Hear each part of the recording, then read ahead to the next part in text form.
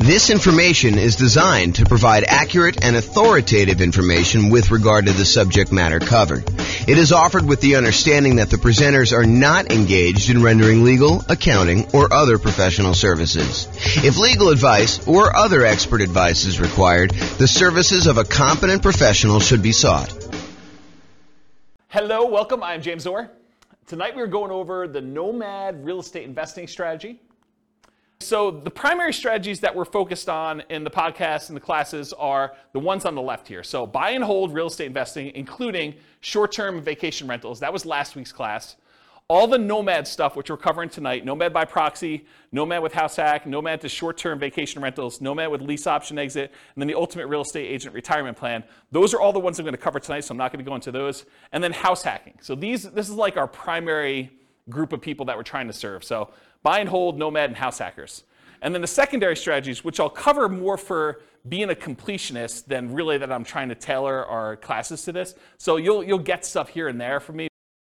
So creative financing, owner financing, subject to rent to own, lease option, lease purchase, the ultimate strategy, quick turning and flipping properties, the BRRRR strategy, the buy, rehab, rent, refi. I always have to pause and go through the R's in order.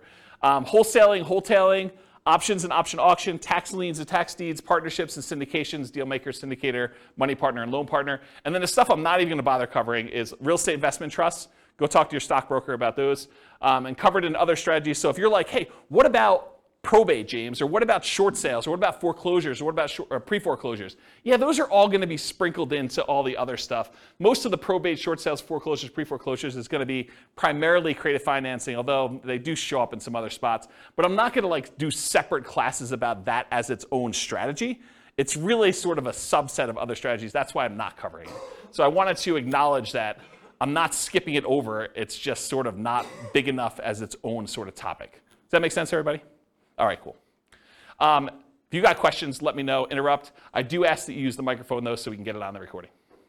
Okay, so in preparation for this series of classes on real estate investing strategies, I made a database, and I will put a link in the kind of video section for people to go look at. But I made a database in Notion that allows you to go in and look at all the different strategies and all these different characteristics. So you have a handout tonight. It's called Real Estate Investing Strategy Profile, and it's got all these different views or ways to measure investing strategies. Everything from down payment, is it scalable? How you get into the deals? How you exit the deals? How you do the financing to acquire the property? How you do the financing when you're exiting?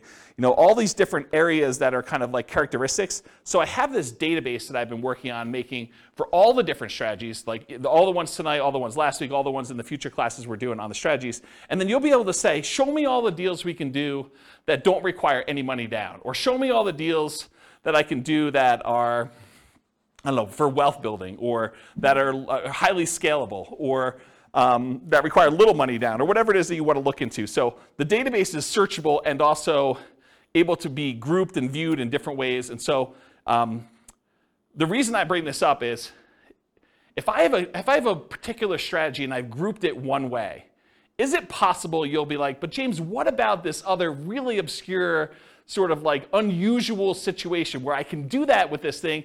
Yeah, so there's exceptions to everything, right? You can do creative financing inside the MLS. It's not likely, right? It's really rare, but you can do it. So I've tried to categorize the strategies, but there are lots of exceptions.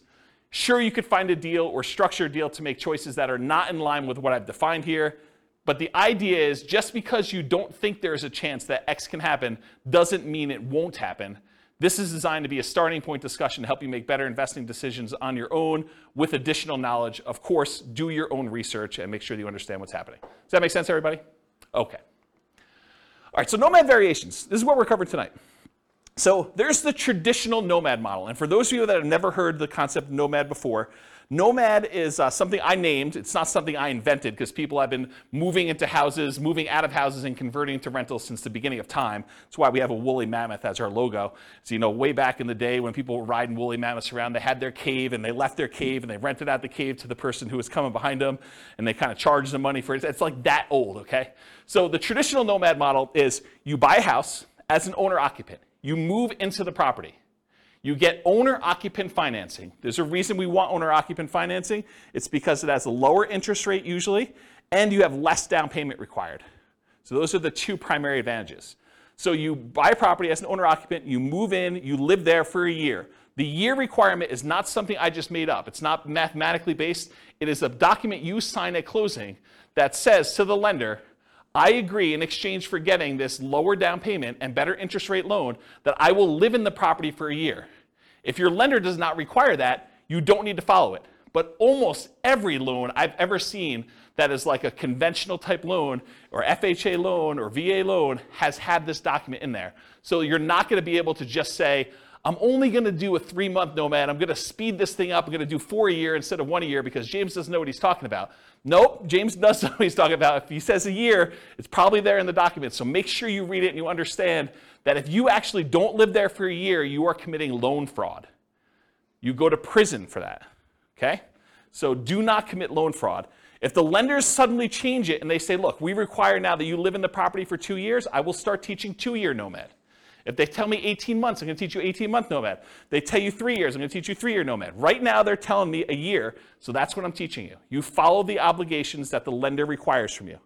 You comply, okay? So you move into the property, you live there for a year. It is a requirement of the lender that you live there for a year. Once you're done with the year, you convert the property to a rental, and you buy your next property to owner-occupy. So really, if you had 2 down payments, if you had down payments for 2 20% down rentals, by doing the Nomad strategy, you could acquire 8 rentals instead. Because instead of putting 20% down, you put 5% down. And the financing is much better. If you look at this, I give you another handout. It's called loan type mortgage insurance comparison thing.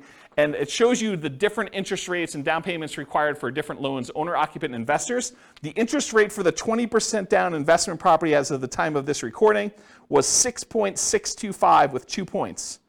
The rate for 5% down paying monthly PMI is 5.5 with no points. So your interest rate is considerably better when you do owner-occupant, okay? And even though you're putting less down, and it's probably going to be a little bit higher payment, it's not as much higher as you might have thought because the interest rates are better, okay? So Nomad is, in the most simplest form, buy a house as an owner-occupant, move in, live there for a year, convert the property to a rental, buy the next property, repeat as many times as you want to achieve the number of rental properties that you want to acquire, okay? That's the most simple version. Now, all of these are variations, okay? I'll cover those in a second. But for Nomad, you're typically putting owner-occupant financing, 0% down. There are 2 primary 0% down loans. The USDA loan for rural properties. So those are the 2. Oh, sorry, I only do one of them. So USDA and VA. VA is a loan that you can get if you're a veteran. That's another nothing down loan program. USDA, you have to do a rural property. VA, you have to be a veteran in order to get them. So those are the 2 nothing down programs. The next lowest down payment is the 3% down conventional loan. That's on your sheet. And there's 2 different flavors of that. There's the lender paid PMI version, and then there's the lender, the monthly PMI version. You can do an upfront PMI payment. You could pay a one-time lump sum fee and get rid of PMI. So there's really 3 flavors of PMI. But really the 2 that we are going to discuss most and the 2 that are on your sheet are the lender paid PMI or the owner occupant paid monthly PMI. So that's 3% down conventional. The 3.5% down loan is the FHA loan. The FHA loan also allows you to buy duplexes, triplexes, and fourplexes. So you could do a 3.5% down duplex, a 3.5% down triplex, or 3.5% down fourplex. The other loan that allows you to buy multifamily as an owner-occupant is the VA loan. So the VA, you can also do duplexes, triplexes, and fourplexes. Okay? So that's FHA. FHA's PMI never goes away, by the way. It's there forever. So you'll probably want to refinance out of that at some point. Although if you got a really good rate on it and rates have gone up considerably from there, maybe it's still cheaper for you to actually keep the PMI and not refinance. So that could come up too. And then the last one that traditional nomads use, which is probably the primary one that the overwhelming majority of them are going to use, is the 5% down conventional loan. Because VA and USDA, they limit the number you can have. VA, it's based on your benefits. USDA, I think it's 1.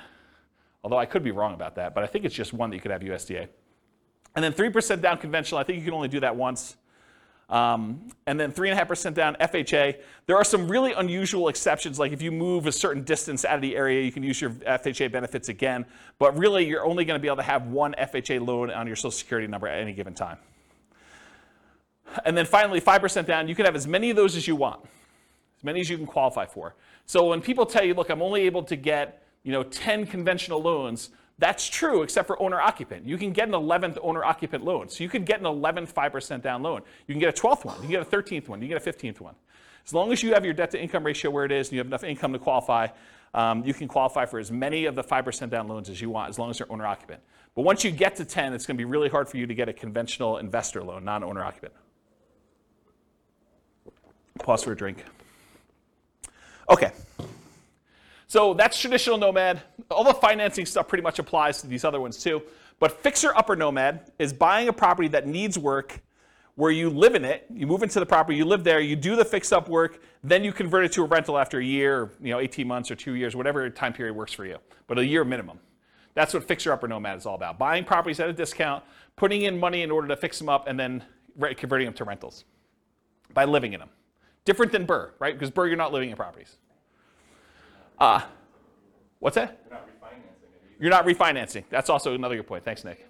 Refinance it if you could you buy it with hard money, rehab it, refinance it, live in it? So Rachel asks, are you able to buy a property as an owner-occupant with a hard money loan, move in there, do the rehab, and then refinance it into an owner-occupant loan? You probably could if you could get a hard money lender to allow you to move into a property with a hard money loan. Usually hard money loans are considered commercial loans, and there are different laws and regulations about making owner-occupant loans as a commercial lender. Most commercial lenders do not want you moving into your properties that they have hard money loans on, and so I would think you need to probably have a private loan, probably not hard money, or a hard money lender that doesn't really know what they're doing, and they're willing to take on that risk. Or you do all the rehab before you move in, then you move in and do the refinance where you do that. But then that becomes more of a Burr. And if you're, I'd have to think about that one. I'd like to talk to you. Yeah, I'd have to think about that one. I don't have a lot of people doing that, but I guess you could do some variation on that. I wonder how the delayed financing loan would work, because usually the Burr stuff is at 20% down payment or 80% loan to value. And so that's what we're targeting for our kind of like rate and term refi. When you're doing a delayed one and you have rehab money, I don't know if you could do the 5% down loan programs anymore. You might have to still do like 20% down, which kind of defeats a lot of the benefits of doing Nomad. So I don't know, I'd have to think about that one. And maybe if a lender is listening to this and you want to research that, reach out to me. My email address is at the end of the presentation. Okay, so fixer-upper Nomad, that's buying a property at a discount, living there for a year, converting it to a rental. Nomad by proxy. How many people like the idea of moving into a property every year? Just one in the room. Okay. Everyone else, Nomad by proxy is getting someone else to move in on your behalf. If you have kids and you want to encourage them to get started investing in real estate, and let's say you had planned on buying, 20% down, buy and hold non-owner-occupant investment properties. Well, instead of doing that, you could say, look, I'm going to take this 20% I had set aside for down payments, and I have 2 kids. I'm going to have them buy 2 properties each over the next 2 years. They're just getting out of college, or maybe they're in college, and you're saying, look, I'm going to buy you a property there. We're going to put 5% down. You're going to live there while you're in college. You're going to get 3 roommates for your college buddies, and you're going to stay there for a year. Next semester, you're moving. I'm having you buy another property with 5% down. You're living in the property, and we're going to kind of repeat that to do it as many times as we can that I've got down payments for and I can qualify for loans. That's a variation of Nomad. It's called Nomad by proxy, where someone else is moving in on your behalf. We also have some clients that are doing it with their parents. Parents are moving in from out of the area. They want to be near their grandkids. The kids, I guess that's grandkids. But they're basically saying, look, mom and dad, I'll tell you what, you come out here. I will put the down payment up for you to move into a property. We'll both own the property together. When you pass on, we just have an understanding that I am inheriting this property. You change your will, right? So you can live in it for the year. You're going to pay me rent, but you're going to be the ones that get an owner-occupant loan. I'm going to put 5% down. You're going to move in. You're going to be the owner-occupant on there. I'm going to help co-sign because you're retired and maybe you can't qualify for the loan. Maybe you don't have the down payment, but that's another version of Nomad by proxy. Okay, Nomad to short-term rental. So same idea. You Nomad, you move into you buy a property, you live there for a year, But at the beginning, bless you, at the beginning, you decide, hey, look, I'm not just buying a straight up long-term rental property. I want to find a property that has really good short-term rental or vacation rental properties, where this would be a great vacation rental once I move out. And so you move there, you move into the property, you live there for a year, and at the end, instead of converting it to a year-long lease with a regular tenant long-term rental type property, you convert it to a short-term or vacation rental. And you're just renting it out to, like weekend people in for whatever they're doing. So traditional short-term rental. Once it becomes a short-term rental, it's like you had acquired it for a short-term rental. Except the way you acquired it was 5% down, or 3% down, or 3.5% down, or 0% down in order to get the deal to begin with. Does that make sense? Okay. Nomad with house hacking. So some nomads buy a property with the intention of having other people living in the same unit. The most common one is duplexes, triplexes, and fourplexes, where someone buys a duplex, they live in one half, and they rent out the other. That's the most traditional kind of house hacking thing, except with Nomad, you're buying the property with the intention of, after a year, I'm moving out, and I'm converting all of it to a rental. And then I'm going to buy my next property, and buy my next property, buy my next property. And most of the time, you're unable to do like sequentially a lot of duplexes, triplexes, fourplexes because you're limited in the loan types that allow you to do these multifamily. You can only do really one FHA. Maybe you get one, maybe your spouse gets another one. Maybe you get divorced, get remarried again, you get your next spouse to do a third one. Maybe you do something fancy like that, but for the most part, you're going to be hard-pressed to do more than 2 or 3 at most. I mean, maybe you have a VA benefits, you do your VA loan first, then you do your FHA loan, then your spouse does an FHA loan. Maybe if you and your spouse were military and you each got a VA loan, you each got FHAs, maybe you get to 4, but that's going to be really hard to do and very specific circumstances to do it. Okay, so that's basically, so the house hacking idea is you buy a property, usually it's duplex, triplex, or fourplex, you get roommates for the other units, but you can also do it if you buy a single family home and you want to rent out certain rooms. Or maybe you decide to get an RV, you live in the RV, you rent out the main house, you kind of live in the backyard or the driveway, you can get kind of creative with this idea. Or maybe you've got like a 3-car detached garage and you rent out the spaces. That's another version of house hacking, right? It's like renting out part of the property that you're living in is a definition of house hacking. Okay, so all those different variations exist, Nomad with house hacking. The Nomad with lease option exit. So nomading, you move in, you buy the property, you move in, you live there for a year. At the end of the year, instead of converting it to a long-term, 1 year at a time lease, you say, I'm going to go find a tenant buyer, someone who wants to purchase this property, but they need a year or 2 or 3 in order to get something in line in order to be able to qualify to buy it. Maybe it's enough down payment, or maybe it's time on their new job, or get their debt to income right, or their credit score up, or whatever. But they want to rent it from you for a year or 2 or 3 with the option to buy it from you from a year or 2 or 3 down the road. And so you buy a property, you live there for a year, then you find a tenant buyer instead of a regular tenant, and you actually lease option it to them where they give you an option fee, and then they lease it from you, and then they exercise the option at some point in the future. Or if they don't exercise the option, you get the property back, and you presumably find another tenant buyer to come in and eventually buy that property from you. One of the big benefits of doing this strategy is it can, in an ideal situation, it can eliminate the need for your second and third and fourth and fifth, so on, down payments. Because you can get an option fee from the tenant buyer that is coming in to lease option the property from you that is at least 5% that will cover your down payment on the property that you're moving into and buying. So you could, in theory at least, actually acquire the properties where you do, your option fee covers the down payment for property number 2, and then once you're in property number 2 for a year and you're going to lease option the next one, the option fee from property number 2 could be your down payment for property number 3 that you're buying, and do this. It makes it a lot easier if you at least have the down payment, so that you can front it and then you get it back after a year or 2. But you can technically, and lenders have told me they're able to do this, you can technically use that option fee if you get it in advance as your down payment for the next property.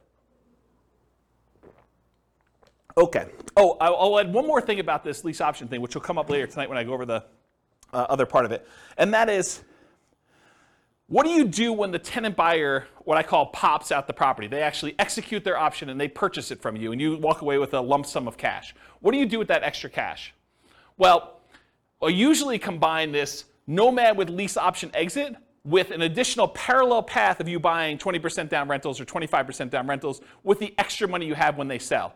because you can only move in so often. You can only move in once a year, and eventually you'll have more down payment money than you need for doing Nomad. So eventually you probably will convert that money either in the stock market or something else, or you use it as down payments to buy 15% down, 20% down, or 25% down rentals. Does that make sense? Then you don't have to move into those. So you'd be buying 2 in a year instead of 1. And I did a whole class, I actually wrote a book on this, but I did a whole class on this strategy. I think I called it something like how to acquire a multi-million-dollar real estate portfolio starting with just $3,000.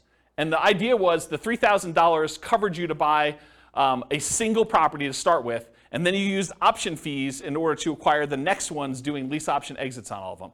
And I gave away the book for Christmas one year. Do you guys remember what year that was? 2017, 2018? It was a long time ago, right? Before the bad times. Before the bad times. But I gave away that as a Christmas gift. And did you guys ever read it? I thought it was a pretty decent book when I wrote it. So if you could find, there's a class on that. I may have even taught it multiple times. I think I taught it multiple times. Anyway, that's the idea. So that's Nomad with lease option exit.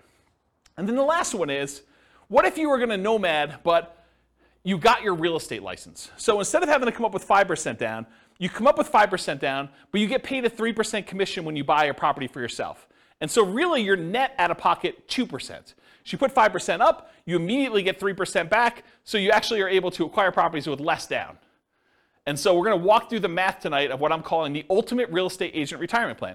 You have a real estate license, and when you buy your own properties, instead of having to come up with 5%, you can actually get a rebate and get net 2%. Or maybe you buy your first property with 3% down, you get 3% back, you had nothing in the deal. Okay, so that's an example of that.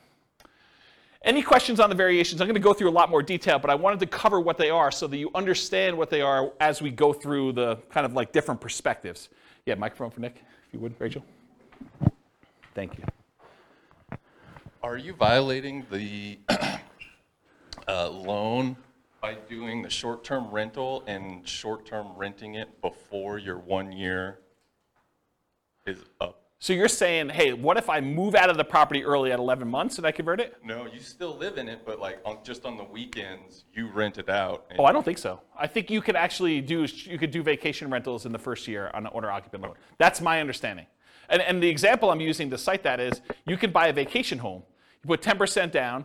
It's technically an owner-occupant second home type loan, but you're renting that out to vacation people in that first year. I don't think there's any laws or rules about that. And let me back up and say this.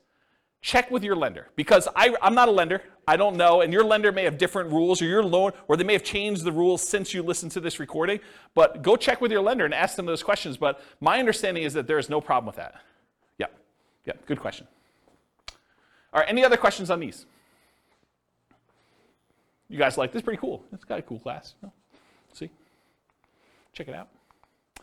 All right, so now I'm going through this kind of like real estate investing strategy profile, and I'm going to just start talking about the different characteristics of this strategy and kind of like where it lies. So is this a real estate investing strategy or a real estate entrepreneurship strategy? And I define the difference as this. When you're investing, your primary goal is to take money and get a return on that money.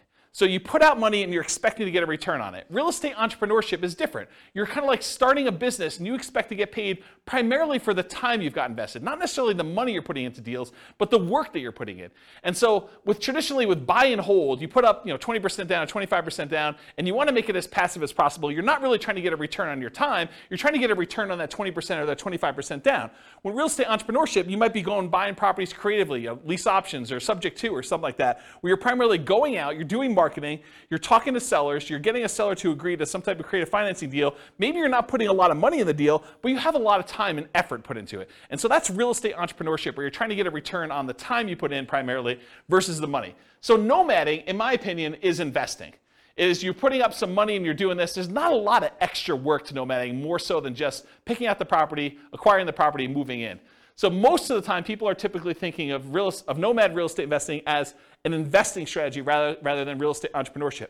However, there are strategies that are more entrepreneurial. They take more effort and more work. For example, fixer-upper nomad. You're moving into your property. You're doing manual labor. Either you're managing a contractor or contractors or trades in order to come in and do stuff for you, or you're doing it yourself, or you're actually swinging a hammer and laying flooring and painting and stuff like that in order to do that. That's pretty active. That's pretty entrepreneurial, in my opinion. So these are more entrepreneurial. Fixer-upper Nomad. Nomad is short-term rental. Unless you're hiring a property manager and it's really hands-off for you, that one's probably going to be more hands-on, more entrepreneurial, more active.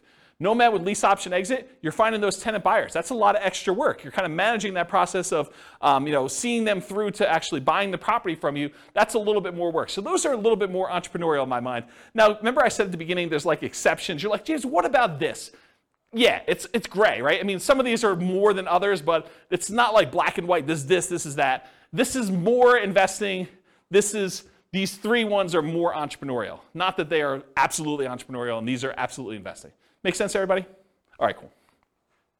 Money required. We talked a little bit about this, so I'm not going to cover it in ridiculous detail, but typically for these Nomad properties, 0% down, that's the USDA, the VA loan, it's all on your sheet, by the way, if you're kind of follow along on the top there. So typically 0% down, 3% down for conventional financing, 3.5% down for FHA, and the VA and the FHA are the ones that you can do duplexes, triplexes, fourplexes, and single-family homes with, or that 5% down conventional, which is the overwhelming majority of what my clients are doing. They're usually using 5% down, okay? So typically for the money required, you need that down payment, 0, 3, 3.5, or 5% down, plus you need any deferred down payment. Here's what I mean by deferred down payment. So you need to come up with the 0, 3, 3.5, 5% down immediately when you purchase. But sometimes when you buy a property with 0% down, or 3% down, or 3.5% down, or 5% down, you're gonna have negative cash flow. If you had put 20, 25, 30% down, you wouldn't have negative cash flow. So you could choose to put more down and not have negative cash flow. Or you could choose to put less down and have negative cash flow. So what is that negative cash flow really? It's deferred down payment. It's the money you're paying monthly instead of coming up with an extra $60,000, $70,000, $80,000. So are you okay with $200 a month negative or $500 a month negative instead of $60,000? And the $200 a month negative may be for a year, 2 years, 3 years. So the idea is that instead of coming up with the $60,000 more for down payment to have break even or positive cash flow, you could say, I'm willing to pay this $200 a month because I only needed to come up with 3% down or 0% down or 5% down or 3.5% down in order to acquire this property.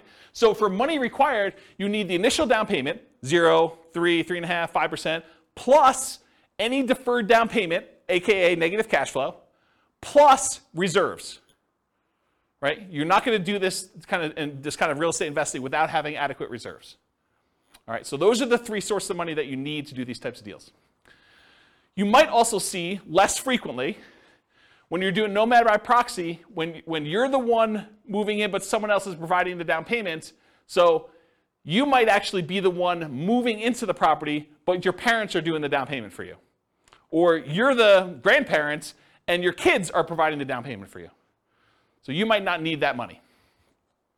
You might use a lease option, non-refundable option fee, deposits on properties, that you're moving out of as the down payments for purchasing the next property with Nomad with lease option exits. We talked about that before. You get the option fee after the year for that person to become a tenant buyer, move into the property with the right to buy it from you. And that option fee is usually non-refundable. It's negotiable, but it's usually non-refundable. And so you get to use that without having to worry about having to come up with it again. And it gets, in most cases, it is applied as a down payment toward their purchase. Okay? So talk to your lender about how to structure that correctly for you. But when you're doing these things as far as money required, you may not need the down payment if you're using the option fee from the tenant buyer to provide your down payment for the next one. Although it's much easier if you have the down payment and you just get reimbursed, right? From just a logistics, mechanical way of it works. If you've got the 5% sitting around, knowing that after you close, you're going to get that back, a lot easier to structure than having to get it in your hands before the tenant buyer moves in, before you actually close on the loan, because what do? Do you go under contract when you don't have that in your hand? That's kind of iffy, right? I mean, you risk your earnest money. It's a little harder to structure that way. You can, but it's harder. Or rebate on down payments with that ultimate real estate agent retirement plan. Instead of having to come up 5% down, you come up with the 5%, but you immediately get 3% back. Or putting more down or buying all cash. So you don't have to do 5%. Most of the time we do because we want to have good reserves and use that money for additional down payments elsewhere, or additional investments elsewhere. But you could decide to put 20% down, move into the property, and do Nomad that way. Just most people are not. Or if you want to buy all cash, you can do that too. There's another little variation here for Nomad to short-term rentals. If you're doing that vacation rental thing, technically you could do a vacation home. It helps if it's, I think it's probably required actually, that it's in another geographic location for that second home, and for those you put 10% down. So you can get another vacation home in wherever you want to vacation. You vacation in it, a couple weekends a year, and then you rent it out short-term rental for the rest of the time. So you could do that also, usually in parallel for that second home. Any questions on these? Cool. Credit required. So this is traditional owner-occupant financing. You got to qualify for an owner-occupant loan. So you must, I think I hit this home. Did I not cover this? You must move into the property or you're committing loan fraud. Is there anyone confused about that? You got to move into the property, otherwise it's loan fraud. So, and if you're doing Nomad by proxy, somebody has to move into the property. And don't think, I'm going to fix this. James doesn't know about this. No, James has looked at this for a long time. He has not found a way around it. If you think you found a way around it, you can try to reach out to me and tell me, but I'm going to tell you it's probably loan fraud, okay? So you got to move into the property you're committing loan fraud. Usually you're required to live there for a year based on a document that you sign at closing to get your loan. Now there are exceptions to this. You get divorced, I think that's an exception. If you get transferred for work, I think that's an exception. But there are not that many exceptions to this. So, what? My lender calls it a life-changing event. Okay, so for the microphone, Nick says his lender calls it a life-changing event. That is one of the ways to get out of it. You can't just say, I don't like my house anymore. But hey, you have a kid, get rid of a kid, get a wife, husband, or get rid of a wife or husband. I think those are life-changing events. So those could be kind of characteristics for you to be able to do it more than once. Typical credit score you need is 620, although it varies a little bit for different loan programs. The better your credit score, probably the better your interest rate's going to be, except for FHA, which I think is the same no matter what. And the cheaper your PMI is going to be. There are some exceptions. You can go down to 580. I think FHA and VA allow you to go down a little bit lower than 620. I already talked about that. Less common situations, if you're buying without a loan, all cash, obviously a credit score is not required for doing that. And then if you're Nomad by proxy, where someone else is getting the loan, you may not need to qualify yourself. And then I just made a note on here, credit score requirements can change, so don't go to your lender 6 months from now and say, James on this recording said that I can get a loan for 620, that's the loan I want, and he told me I can get 5.5%. I'm not telling you that. Go talk to your lender, find out what the then current credit score requirements are, and the then current interest rates, and the then current down payment requirements are. I'm not guaranteeing that you can go get loans for these things. Okay, skills required. So what do you need, what skills do you need in order to do Nomad? Nomad's a weird one because it's sort of like very similar to buy and hold in a lot of ways. But there are other investing strategies where you need a lot more or a lot different skills in order to do this. But for nomading, the primary skills are you need to analyze deals. You need to make sure that this is going to be a good rental once you move out. You need to find cash flowing deals. You need to find a property that makes sense for you to buy. You don't want to just buy anything. And I think that's probably one of the bigger mistakes is people buy properties that they primarily, bless you, they primarily want to live in, but that may not make the best rentals. I think there's a little wiggle room there, but you don't go buy your dream house that would never make a good rental just because you can. Okay, so you need to find decent cash flowing deals. Another skill is acquisition financing, getting your owner-occupant loan, understanding how that works. That's a skill you need. And then property management. Once you convert it to a rental, you need to be able to manage the property. So property management is another skill. Now, the skills of property management can vary depending on which strategy you're doing. If you're managing them yourself, that's one strategy. If you're hiring a property manager or a company, that's a different strategy, right? You need the skills of managing a person then, or a company or a team, versus the skills of actually finding tenants, screening tenants, evaluating tenants, lease presentation, ceremony, all that stuff, and then kind of like property management, overseeing repairs and all that, and turns and those things. They're very different skill sets depending on which one you want to do. And then the third version of the skills of property management is doing short-term rentals. Doing short-term rentals is different than regular property management. It's also different than hiring and managing a property manager. So just realize that they can be different flavors of what property management means. And then additional skills may be required for variations like lease options. Right? Understanding that lease options require some additional levels of education and expertise. You need to understand what they are, how they work, paperwork, how your attorney recommends you do them, so on and so forth. Okay, stability. So this was a email I got probably like, 3 months ago, 6 months ago now. And it was a guy that does the Farnham Street blog whose name escapes me. And I probably should have looked it up because I forgot it last week too. But he basically sent out this blog post in an email. And it was about this idea of active versus passive stability. And the basic concept is something is considered passive if you do it and then you don't have to do anything to it anymore. It's sort of like it'll take care of itself. But then there's this idea of active stability where you actually have to keep doing something to something, or it'll blow up or destroy you or kill you or whatever it is, or it'll kind of eat up, your investment or do poorly for you. And so real estate on a whole is very active, right? If you don't do anything with your property, even if it's vacant land, if you don't pay your taxes on it, they're going to come and they're going to take the property, right? They're going to do your foreclosure, they'll have a tax lien or tax deed sale, and you'll lose the property. So it's very active. But even within the active part of it, there's some variations. For example, if you go get a 30-year amortizing loan, that's more passive than getting a interest-only loan that has a balloon, right? If you don't really do anything with the loan, over 30 years, that thing will pay off, right? You're just making the payments every month, that'll pay off. Whereas with an interest-only loan with a balloon, you might make payments for 10 years, but at 10 years, you got to take an action, because there's a balloon that says the balance is due at 10 years. So if you don't do a refinance or sell the property, you're gonna have a real problem. And so can you see that doing an interest-only loan with a balloon is more active than a 30-year amortizing loan that is more passive? Even though both of them are really active, you gotta do stuff with them, right? So I started thinking about this idea of stability in real estate investings. So even more active than passive are fixer-upper nomads. Got to do the work, got to get in the property, got to do everything you need to do there. Nomad to short-term rental. Got to kind of manage the short-term rentals or manage a manager doing that. And then nomad with those lease option exits. That is more active than a traditional nomad just rent it out long-term. Okay, so those are the more active versions of this. And then I have a little thing over here of just about like the difference between active and passive. You can read through that if you want to. Any other questions?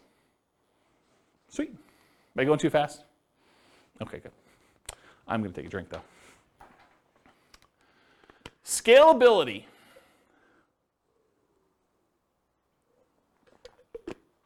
Okay. So what if you really wanted to do Nomad 10 times in the first year? Hard to do, right? Because you got to move into the property. We got that year-long commitment we got for the lender. So Nomad is often limited to one per year. From that perspective, it is much harder to scale. There's a slower acquisition speed for you. You get slowed down. Some would argue that's good, right? You're kind of like dollar value averaging or dollar cost averaging, depending on how you look at it and what you're kind of like squinting to kind of convert it from a stock kind of term to a real estate term. But you're buying 1 unit per year, regardless of what the price is doing. So you're buying like over regular intervals. The market's down, you get a little better deal. Market's up, you pay a little bit more, but the properties you purchased previously are also up too, presumably.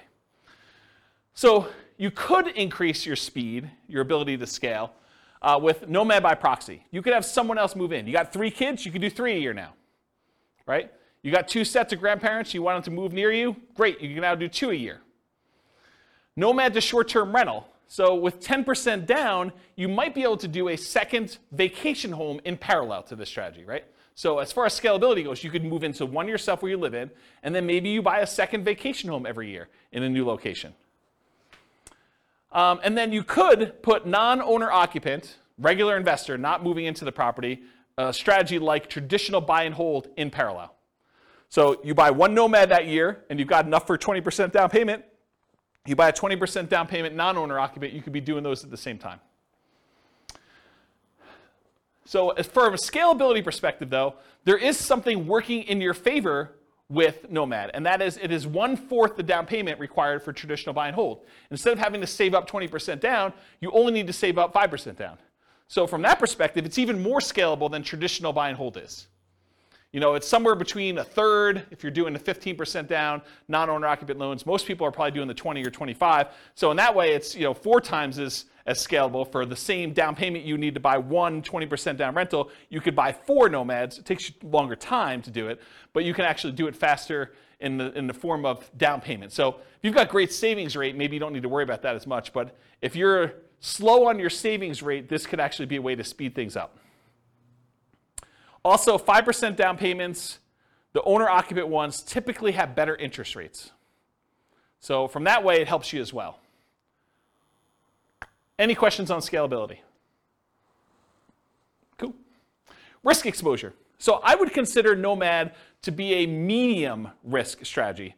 I don't think it's a low risk strategy, and I don't think it's a high risk strategy, because there are things that are riskier and there are things that are less risky. But I would consider this to be a medium risk strategy. And so here are some of the risks you have when you do Nomad.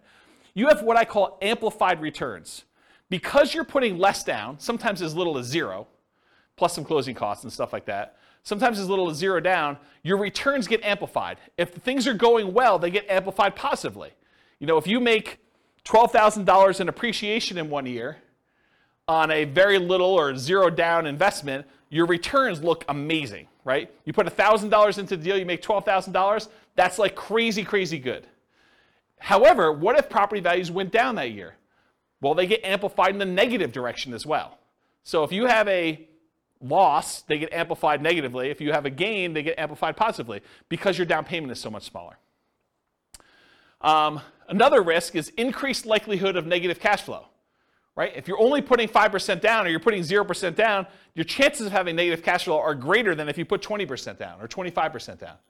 So I think that is an additional risk that you have. Now remember, that negative cash flow is really a deferred down payment. So you could argue that it's less risky because you don't have to put the full $60,000 out all at once. You can put out $200 a month and keep a really big buffer in reserves instead, right? So in that way, it seems a little less risky, but it is a risk that you have this probably negative cash flow. You could have a price decline during ownership. Property values do not always go up. Sometimes property values go down. I mean, I have to say it because otherwise people say, oh, James told me it always goes up 3% a year. What's going on here? So price declines can happen during ownership, and rent declines can happen. They're not as common as well, but you can see soft rental markets. If vacancy rates are really far up there and you want to get your property rented, you might have to drop rent. Just because you got it last year doesn't mean you'll get it this year. So you could see rent declines during ownership, and your credit is at risk. If you're signing on these loans and something really goes wrong and you're unable to make those payments, you could get a foreclosure. And then finally, you have all the typical tenants/property management risks. So tenants slipping and falling, suing you for discrimination, all those typical risks that you have of property management, those are also included when you do the Nomad strategy. Now, as far as short-term rentals go, you could argue that there's slightly more risk with short-term rentals, vacation rentals. You have more people in and out of the property, more chances for slip and fall, less familiarity. There's all sorts of additional, subtle additional risks there. But you also have additional income coming in, presumably, from doing a short-term rental. Otherwise, why would you do it? Why wouldn't you just do a long-term rental? But you're getting this extra income, so I think that sort of offsets some of these additional risks that you might have. So I don't know, maybe it's a little bit more neutral, but you also have an unusual risk with short-term rentals, and that is the risk of kind of like HOA or city or county or local governments or even insurance companies changing their policies such that the property you were once using as a short-term rental can no longer be used as a short-term rental. So I think that's an additional risk that you're less likely to see with long-term, year-long leases, buy and hold type rentals. Any questions on risk exposure? Is this helpful for you guys, kind of seeing it's all broken out this way? Are you seeing the form, those that came, who came last week? Just you, right? Are you seeing the parallels of how this works now? Yeah, this makes a lot of sense. That's the idea. I try. All right, so profit speed. How quickly and what magnitude of profits do you see? So how quickly do you make money and what size of money do you make at what interval? So if you guys have seen this before, this is my return quadrant. The return quadrant shows you the 4 different areas of return you get by having a rental property plus reserves. So on the left-hand side is cash later, appreciation, and debt paydown. It's money that you're seeing in your return, but you're going to have a hard time accessing until you either sell the property or you do a cash-out refinance. So the property values tend to go up over time, and you tend to pay your loans down over time. That usually increases your equity in your property, and you can access equity by selling the property or doing some type of cash-out refinance. Those are the 2 primary ways. There are other ways, but they're more unusual. And then on the right-hand side is your cash now stuff. That's cash flow and the tax benefits you get by owning rental property, and I'm specifically talking about cash flow from depreciation. Cash flow from depreciation is you take the amount of, when you own rental properties, the government allows you to depreciate the property, usually over 27 and a half years for residential properties. So imagine you bought a rental property, and when you kind of do your math based on what you paid for the property, you subtract out the cost of the land because you cannot depreciate land, you can only depreciate the building. But if you imagine for a minute that when you figure out your depreciation, you're able to depreciate maybe $10,000 a year. That's gross depreciation. That's the amount that you could take in gross depreciation. And then I'm not an accountant, Go talk to your own accountant, but this is my layman's version, and you cannot use this version on your tax returns, but this is basically how it works. If you make $100,000 a year and you have $10,000 in gross depreciation by owning a rental property, then you're only paying taxes not on the $100,000, you're paying taxes on the $90,000. So what you really end up doing is you save $10,000 of taxable income. So if you take that $10,000 in taxable income and you multiply it by your effective tax rate, which is a conservative way to look at it, then that is the amount you have in cash flow from depreciation. That's the amount you did not need to pay in taxes at the end of the year, or the amount that you could take by adjusting your exemptions on your job income and take them with each paycheck. Okay? So let's say your tax rate was 20%, you had $10,000 in gross depreciation, you multiply 20% times the 10,000, you now have $2,000 a year that you're getting in cash flow from depreciation. You can either get that back at the end of the year instead of having to pay taxes on it, or you can adjust your exemptions. That's exemptions, right? That's what it's called, Denise? Withholdings, that's it. So whatever it is on your tax return where you actually are saying, I don't need to pay in as much tax because I keep getting a refund at the end of the year, so let me pay in less. So you do that, and then on your paycheck now you see an extra, whatever it is, $180 or 170 bucks, whatever it works out to be, on your paychecks that you now got in. So that could help offset any negative cash flow you might have, or it could add to your cash flow that you're already receiving from the property. But it's through your paycheck and tax savings, not directly from the property. Does that make sense, everybody? And then this total adds them all up and reserves. The top half of this quadrant, if you've never seen me teach this class before, the top half of the quadrant are the ones that are more speculative. They're more reliant on how the market performs. Do property values go up? That's appreciation. Does rent go up, or is the kind of the rent holding strong? That's cash flow. So the top half tends to be a little bit more speculative. The bottom half tends to be a little bit more contractually or government implied regulation sort of thing. So you either get the debt pay down based on the loan you have, it's a contractual obligation you have with the lender when you get your loan, or tax benefits, that's part of tax law. So these tend to be a little bit more certain, less speculative in what your returns are. Okay? And then reserves is the amount of money you're getting on the money you have set aside for reserves, whether you're keeping that in a savings account and getting 1%, or you've got it in the stock market and you're getting 8%. The amount of return you're getting from having those reserves set aside so that when you need to access them, we got to take that into account because we're going to divide all these other returns by the amount you have in reserves as well to show what your overall return is with the drag of having those reserves. So we got to give you credit for the money you're earning on the reserves. So that's why it's there too. Okay, so let me make sure I cover what I wanted to cover in here. So with Nomad, you typically can start seeing the appreciation and the debt pay down within 30 days, right? You buy the property values go up, you pay down the loan a little bit, you start seeing those right away. However, cash flow you don't get till a year, and your cash flow from depreciation you don't get till you convert it to a rental. So if you're house hacking, you get a little bit of it now, but really you're primarily seeing that a year from now when you convert it to a rental. Rents and security deposits are typically paid in advance, so you do get that a little bit more up front. Short-term rentals, while you're still living in a property, can speed up your time to receiving cash flow. So you could, on weekends, short-term rental your property as a vacation rental. Lease options, you typically see an upfront option fee. So that's another speedy thing if you're doing a Nomad with lease option. Using a property manager can slightly delay your time to producing cash flow once you convert it to a rental, because most property managers are not giving you the security deposits or the cash flow as soon as your tenant moves in.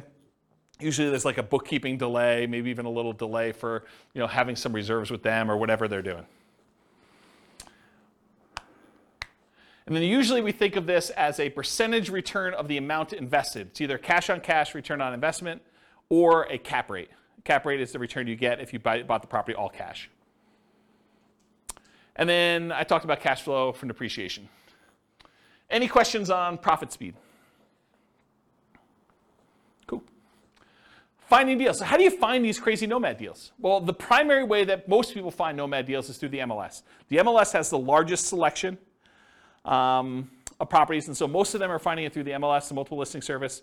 There are some other ways to find them. Another common way is for sale by owner, and there's really two main groups of for sale by owners. There's the actively marketed, all the for sale by owners that are putting signs in the yard, putting their properties up on Zillow or other websites to advertise that it's actively for sale. Those are the actively marketed for sale by owners. But then there's a whole separate group of for sale by owners that they haven't told anyone their property is really for sale. Those are sort of what I call the hidden for sale by owner group. And you usually find those through either marketing to properties that are not advertised for sale or networking. You're talking to somebody and they say, hey, I'm considering selling my property. And you're like, oh, I'd like to buy it. And that's considered a hidden for sale by owner because no one knows about them. They're not actively advertising. And then a more unusual way of finding deals is wholesalers.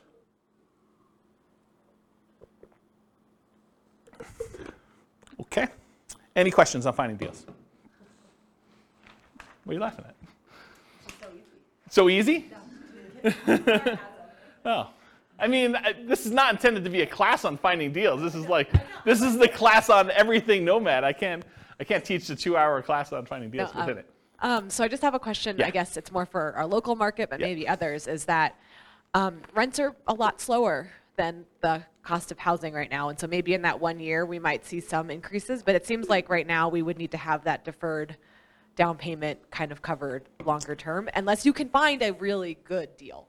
Yeah, I think that's also, true. being able to get traditional financing on, if you want to do the like fix it up, that's also a lot harder to do right now too, because a lot of homes are selling for far over their appraisal values when they're depreciated. Just curious if you have any thoughts on that right now. I think that's true. I think what we've seen over the last, it correctly. I think we've seen over the last, 5 years or so, maybe even longer, property prices have gone up quite a bit, very fast. What's been saving us prior to the last 3 or 4 months was that interest rates were also declining as we kind of entered this. And so the sting of property values going up rapidly was kind of softened by lowering interest rates till we finally got to the point where they were at all-time lows. But since then, whatever it was, 4 months ago, when we started to see interest rates start to significantly climb, and property values have been going up very rapidly over the last X number of years, and rents have been going up, but not quite as fast as property prices have been going up, we've now seen this converging of multiple forces where prices are way up, interest rates are way up, and rents are up, but not quite as much, such that cash flow is not what it was if you were analyzing deals 5 years ago. Will it get better? I think it's going to be individual market specific, and I'm specifically saying it that way because this recording is intended to be for a national audience. But in our local market, I don't know if we're going to see a retracement. I can't say. I could tell you that demand looks really strong, and if you had come into the market stats class, I mean, you three were at least in the market stats class. Oh, you were there too? Oh, okay. So with the market stats class, I think the market stats suggested to me that demand was very strong and we might see a slowing of how crazy it's been, but I'm not sure it's going to go drastically in the other direction. I mean, it's possible. I can't predict the future. My crystal ball is really blurry for me, but I think that we're probably going to see a slowdown, maybe a little bit retracement, but I think that's true. Now, if you think about it, though, if you put 20% down and you were able to get break-even cash flow a few years ago, maybe now it's 25% because you see an increase in down payment and an improvement in interest rate in order to get to that point. Maybe it's even hard to find those. But I think there's still, even in the craziest, amazing markets, there are still exceptional deals out there. You can still find that amazing cash flow property. It's harder. They come along less frequently, and sometimes you need to act very quickly, and sometimes you're voluntarily taking on some wackiness as part of the deal, right? You're trading a problem that you can deal with, that you're willing to live with, in exchange for maybe a little bit improved cash flow or significantly improved cash flow, depending on what the deal is. So I would kind of cover it that way, but I think you're right. I think we're seeing a suppression in cash flowing properties, but even with what's great about the Nomad model in particular, and buy and hold in general, is you get to lock in economic structures at one point in time. So you acquire the property now at a certain price. You acquire an interest rate now at a certain interest rate. And if prices go up from here, you're immune to that risk, right? You benefit from increased price appreciation. You benefit from rent appreciation now. And you're not hurt by increased interest rates, at least directly. You may be hurt by the market overall by increased interest rates. But for your property that you own, you're not hurt unless you get an ARM. Don't do ARMs. Just get the fixed rate 30-year financing.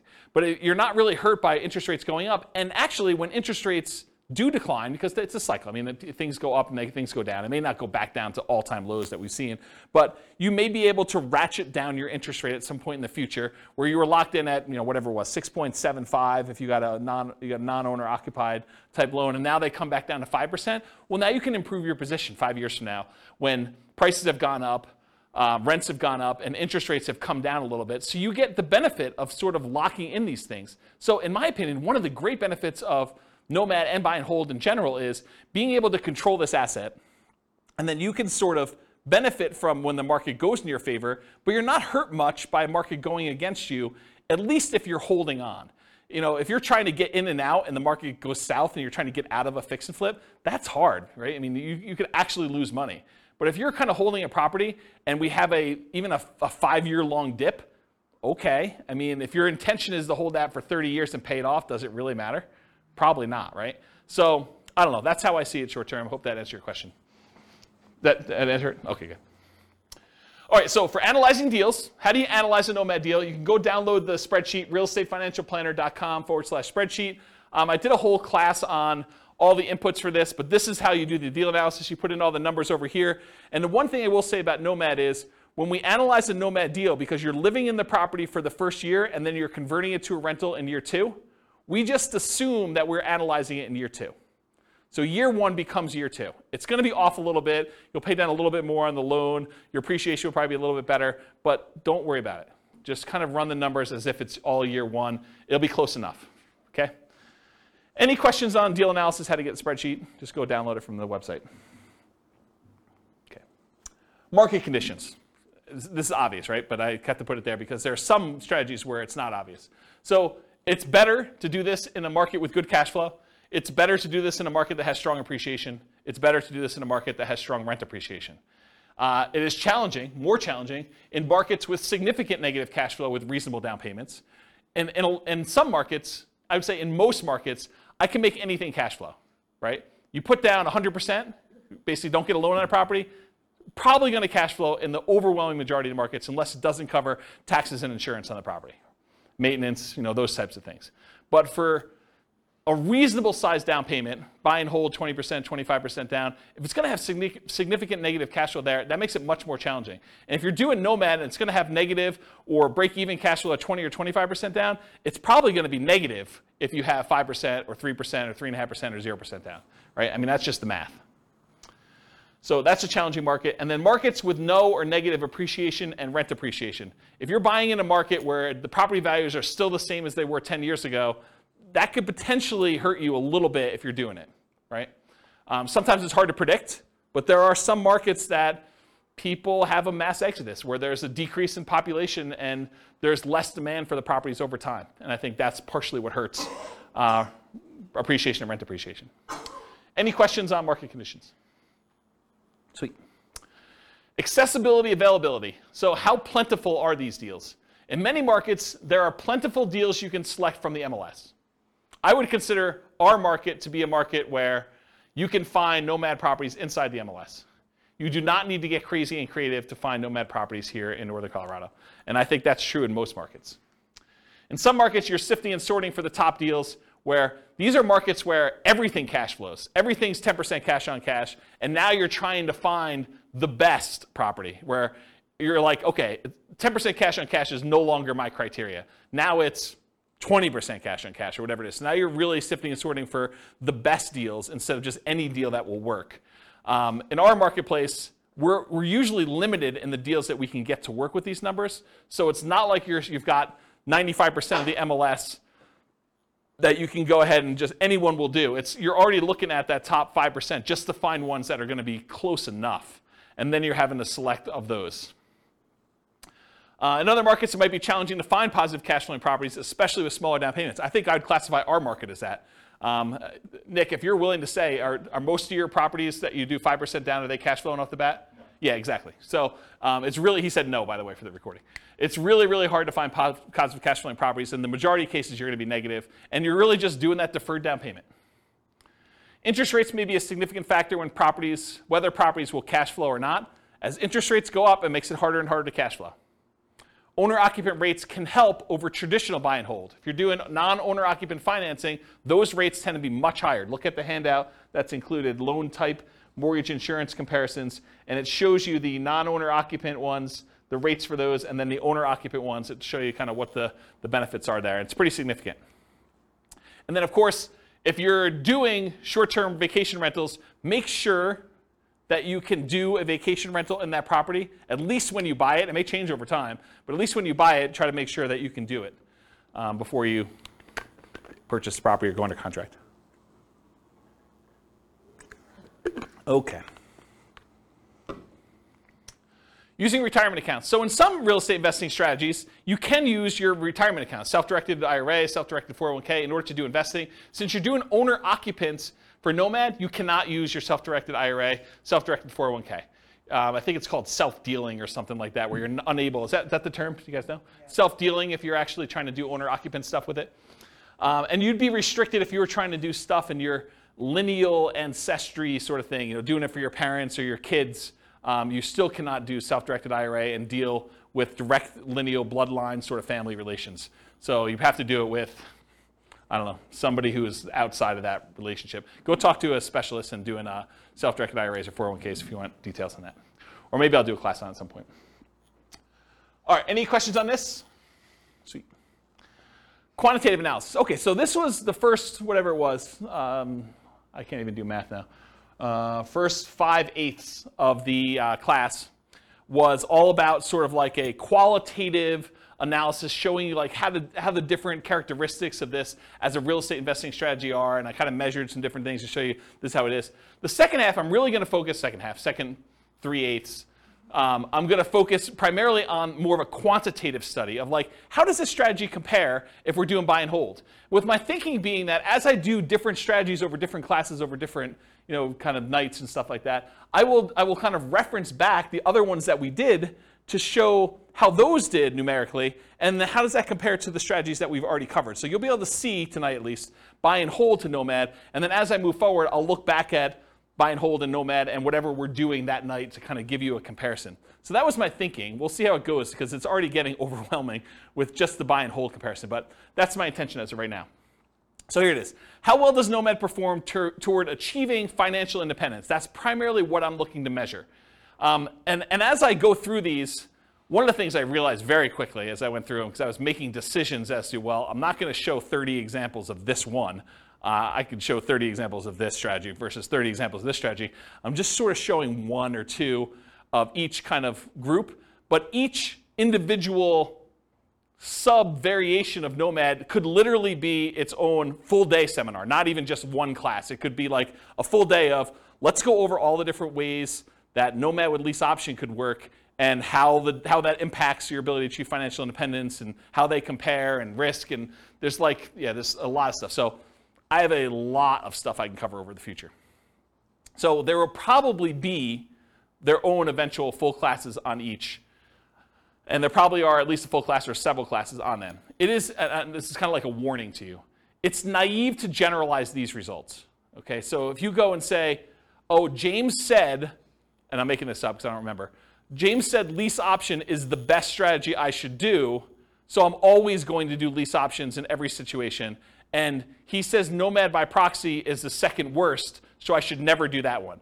Oh, that would be bad for you, because this was a very specific situation for a very specific group of people with very specific amount of money they've got coming in, and property prices and appreciation and their rent to price ratios. Like all those things will come into play. And I think I talk about this at the very, very end, but you can't just assume that because I told you X was the best, that X will always be the best in all situations for all people, including you. Okay? But I'm going to show you like a very specific situation and how it plays out for them.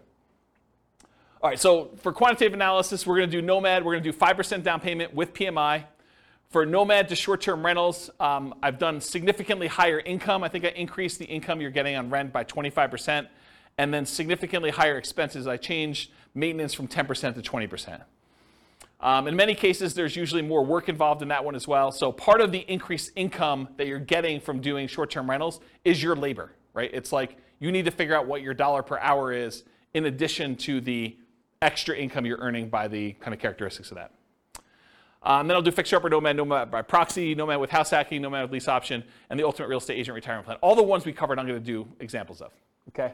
So first I need to tell you how I define financial independence, because I think that's important for you to know what I'm measuring.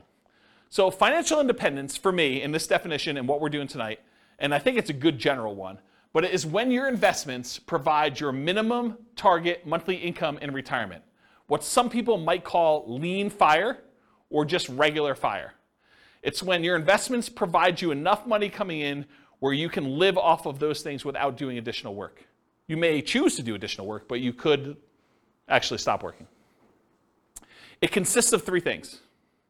Thing number one, any passive income you have coming in from Social Security, pensions, or annuities. Those are your three sources of passive income. If you could think of another one, let me know. It also consists of, number two, any net cash flow after all expenses from rentals. So net expenses after vacancy, property management, maintenance, taxes, insurance, mortgage, principal, and interest. Like all of those things that get included in there has to be net cash flow after all of those. And then finally, number three, whatever yearly safe withdrawal rate you believe is correct times the amount you have invested in stocks or bonds or something else. You cannot double dip and count equity times your safe withdrawal rate. That's already being counted in your cash flow. You can't count the amount you have in your pension if you're already counting that somewhere else. This is additional money that you have invested most of the time in stocks or bonds, but it can be anything else, okay? And that's the return you get on those. So it's three things: that passive income from Social Security, pensions, and annuities, net cash flow from rentals, and then your yearly safe withdrawal rate on any invested assets, okay? Those are when the sum of all three of those, when those exceed your minimum target monthly income in retirement, you meet the definition of being financially independent. That's my definition for tonight. Any questions on that? Cool. So all of these assumptions are changeable. I will put the links to the actual scenarios. You can copy them into your own account, and you could say, oh, I'm not like this person. I make X amount more or X amount less, or my properties are this or that or whatever. All of these things, all these assumptions are changeable, but this is what the situation is. So I picked an arbitrary couple. They're married. They're both 21 years old. They recently graduated from college, and they're working in a technology department of a large healthcare business. They have a total of $10,000 saved up between the both of them. It's not each, it's combined. They earn a total of $72,000 per year combined, not each. Another way of saying this is they each earn $18 per hour times 2,000 hours per year worked equals $36,000 per year each that they make. They're saving about $1,000 per month before they buy any houses.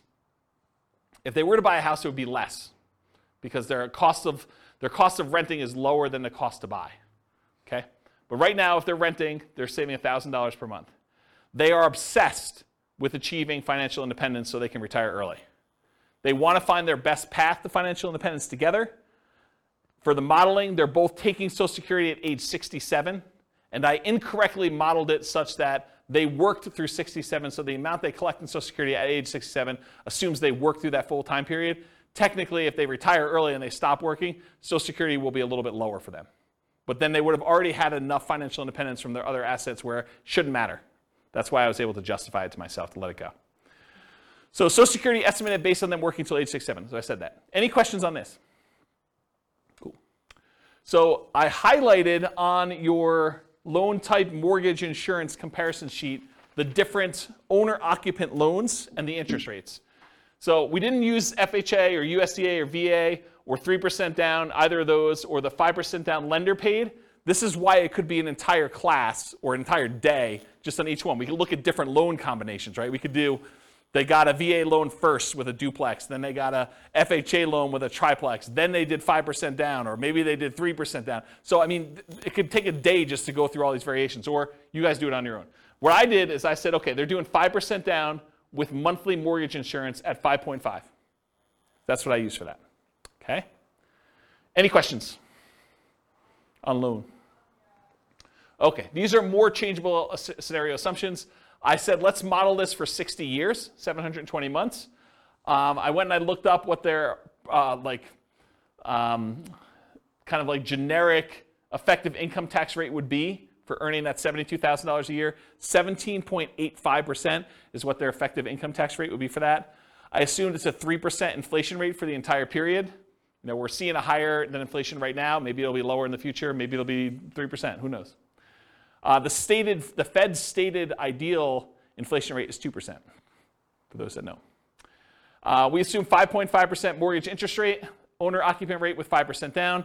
I assume they're using a 4% yearly safe withdrawal rate. So any extra money they have invested in the stock market, I'm using 4% safe withdrawal rate to see if that contributes to them achieving financial independence. So they'll have their rental property income from the stuff they're doing with rentals, but any extra money they have set aside, we can use that towards seeing if they qualify for being financially independent.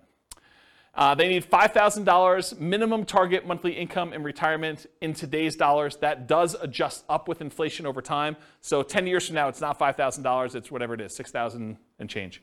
I'm guessing, I don't know if that's the exact number, but it goes up over time. So the kind of like hurdle, the threshold for them to be considered financially independent is getting harder and harder the longer they wait. Another way of saying that, okay? And why did I use $5,000? They make $6,000 a month. 6 times 12 is 72, right? So why am I using $5,000 here for a minimum target? Because they're saving $1,000 a month. So this is sort of like the money that they're living on. When they're finally financially independent, they're retired, they don't have to save that $1,000 anymore. Okay, so we're saying that they only need $5,000 to be considered financially independent. And just arbitrarily, I said that $10,000 is their ideal lifestyle. So we'll see, maybe not tonight, but we'll see in other things that I do when they achieve $10,000 as an ideal target monthly income retirement as another chart. Any questions on these assumptions? Sweet, take a drink.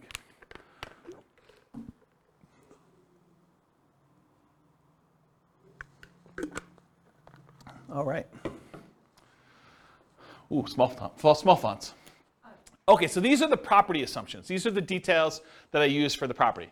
So I'm assuming it's a $375,000 property. It is not based on Northern Colorado. It's a generic sort of like skewed a little higher than average property for the U.S. So 375 property value, purchase price, and it goes up at a rate of 3% a year. The same rate as inflation. For a fixer-upper Nomad, for the one when I do fixer-upper, they're buying it at a 10% discount. That's what my assumption was. Okay. I'm assuming they put a 5% down payment, so it's 5% of purchase price for down payment. There is PMI.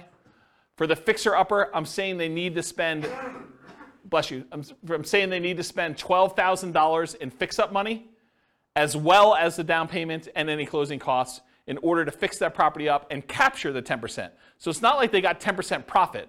They got a 10% discount, then they had to put $12K up in order to capture the rest of it, okay? For lease option, I'm using the option fee for paying the down payment on the second property on, so it does not require a 5% down payment for subsequent ones after the first one. They got to save up for the first one now. And then for the ultimate real estate agent retirement plan, I'm assuming they're getting a 3% rebate as a commission. Everyone knows that real estate commissions are not fixed. They are negotiated, and that 3% is arbitrary, and I picked it. I'm not saying that that's what you will always get. Could be higher, could be lower. It's whatever you negotiate. I'm also saying 1% of the purchase price and closing costs at the time of purchase. There are no seller concessions, so the seller is not contributing towards your closing costs in any way. The interest rate is 5.5 for the 5% down plus PMI. It's a 360-month mortgage term, 30-year loan. Rent on this property is $2,600 per month, but rent increases at a rate of 3% per year as well. So rent keeps pace with inflation. You could argue that you might be able to do better with lease options. So I didn't do this, but you could say, look, I'm allowing these guys to buy the property. Why would I charge them the same rent that I would charge someone who is doing a lease with an option to buy? I probably could get a small premium for doing that. I didn't do it in this case. So lease option is handicapped a little bit. And then for house hackers, if you're renting out one bedroom, I'm assuming you're getting $650 a month for that bedroom. If you're renting out two, that's 2 times $650 or $1,300. If you're renting out 3, I assumed it's $650 for all 3. That's $1,950 if I did my math right. So while you're owner occupying the properties, you are collecting that on one property. Once you convert it to a regular rental, it's the $2,600 a month. 3% of the monthly income is the assumed vacancy rate. So that's what I assume for vacancy. That's if they're managing their properties well. They're starting 60 to 90 days ahead of time. They're not letting the properties go vacant before they start marketing. they're really doing a good job managing their properties. 10% of the monthly income is the assumed maintenance rate. So that's what we're setting aside for maintenance. And then 0.75% of the value of the property is assumed property taxes. So property taxes at the start is about $28, $12, $50 per year. And some people in other states are thinking, wow, James, that's really low. And some people are like, wow, that's really high. So we're using a number that I think is defensible. Again, you can copy these to your own account and change all the assumptions. And as the property value goes up, so does that taxes, because it's based on the value of the property each year instead of it being just a fixed number. And then I'm saying 0.4% of the value of the property each year is assumed for the property insurance rate. So based on that initial value of $375, it's about $1,500 per year. And again, people in other states are like, James, that's really low or really high, although I think most people will say that's really low. This is a residential property, and 15% of the purchase price is considered the value of the land. So you cannot depreciate the value of the land, so that is my assumption for that calculation. And so that's when I'm doing my depreciation calculation. I'm saying that 85% of the purchase price is the depreciable amount. Any questions on my property assumptions? It's going slow so that when I give you the numbers, you're not asking me all the questions about my assumptions. This is why I take the time to do it ahead of time. There's some thought here. Okay, so this is sort of a review. If you came last week, we did the buy and hold stuff. So this is them if they say, look, I'm not doing any real estate at all. This is the person's situation. We just covered all the details. This is them investing completely in stocks. No real estate, they're renting. So if they just do all stocks, no real estate, it takes them 482 months in order to be able to be financially independent. And it's all from their stock market account and if they hit Social Security, from the Social Security. I have a quick question. Yeah. Do you assume their salaries follow inflation, or do you keep Yes. Yes, Okay. the salary does increase with inflation. and Yep. it's the same as inflation? And expenses. Okay. So their personal expenses and their salary increase with inflation. Yeah. Okay. Yep, absolutely. So really, they may be saving slightly more than $1,000 a month over time, but if you adjust back for inflation, it's actually $1,000 in inflated dollars. But a lot of jobs don't follow inflation, so that's why. And some do. Most do better when you figure that people jump job to job. Yeah. But, Yeah. Yep. Yeah, I looked at data on that a long time ago. All right, so any questions on this?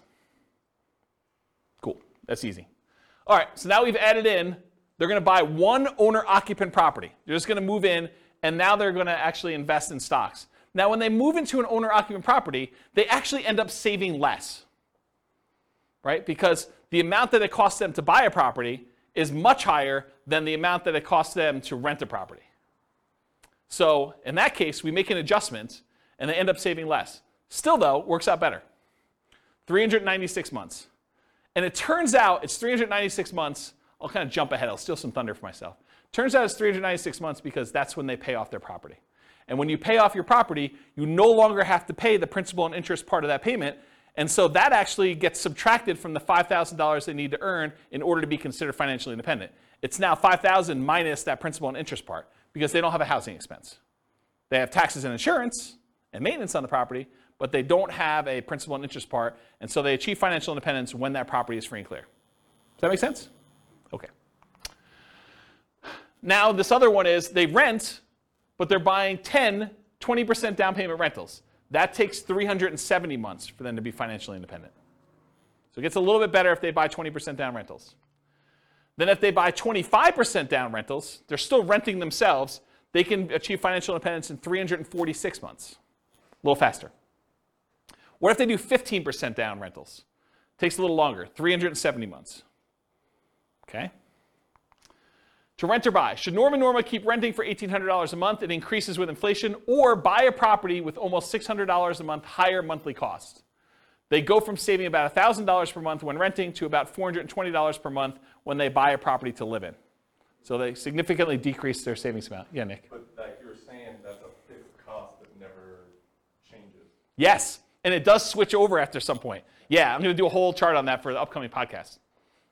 Yep, you're right though. Should they rent or buy? So when nomading, except nomading by proxy, they are moving in and therefore have this reduced savings amount. Right? So when they do nomad, they're buying a property to live in, and so they're not saving $1,000 a month anymore. Now they're saving less, like $420 a month.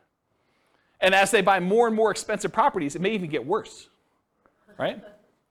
So will it matter? Like, is that going to really hurt them? We're going to find out. So now I've said, what if they buy their one owner occupant, then they do 20% down payment rentals? Well, that actually increases to 394 months.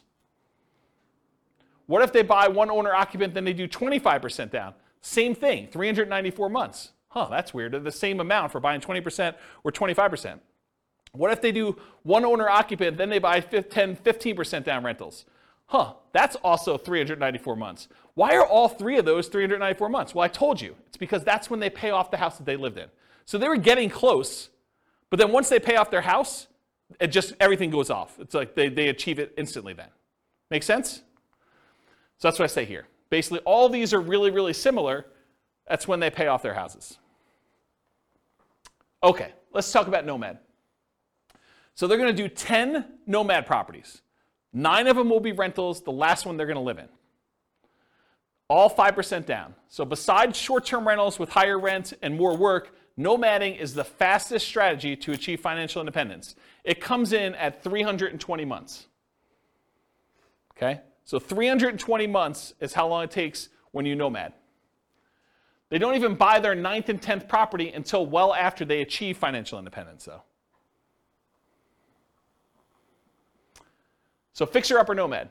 They're buying properties at a 10% discount. So 10% discount is about $37,500. But it costs them $12,000, adjusted up for inflation. So that changes over time. The later it gets, the more expensive it is, to capture that amount. This is not counting any labor you're doing for yourself. Right? All that may be extra.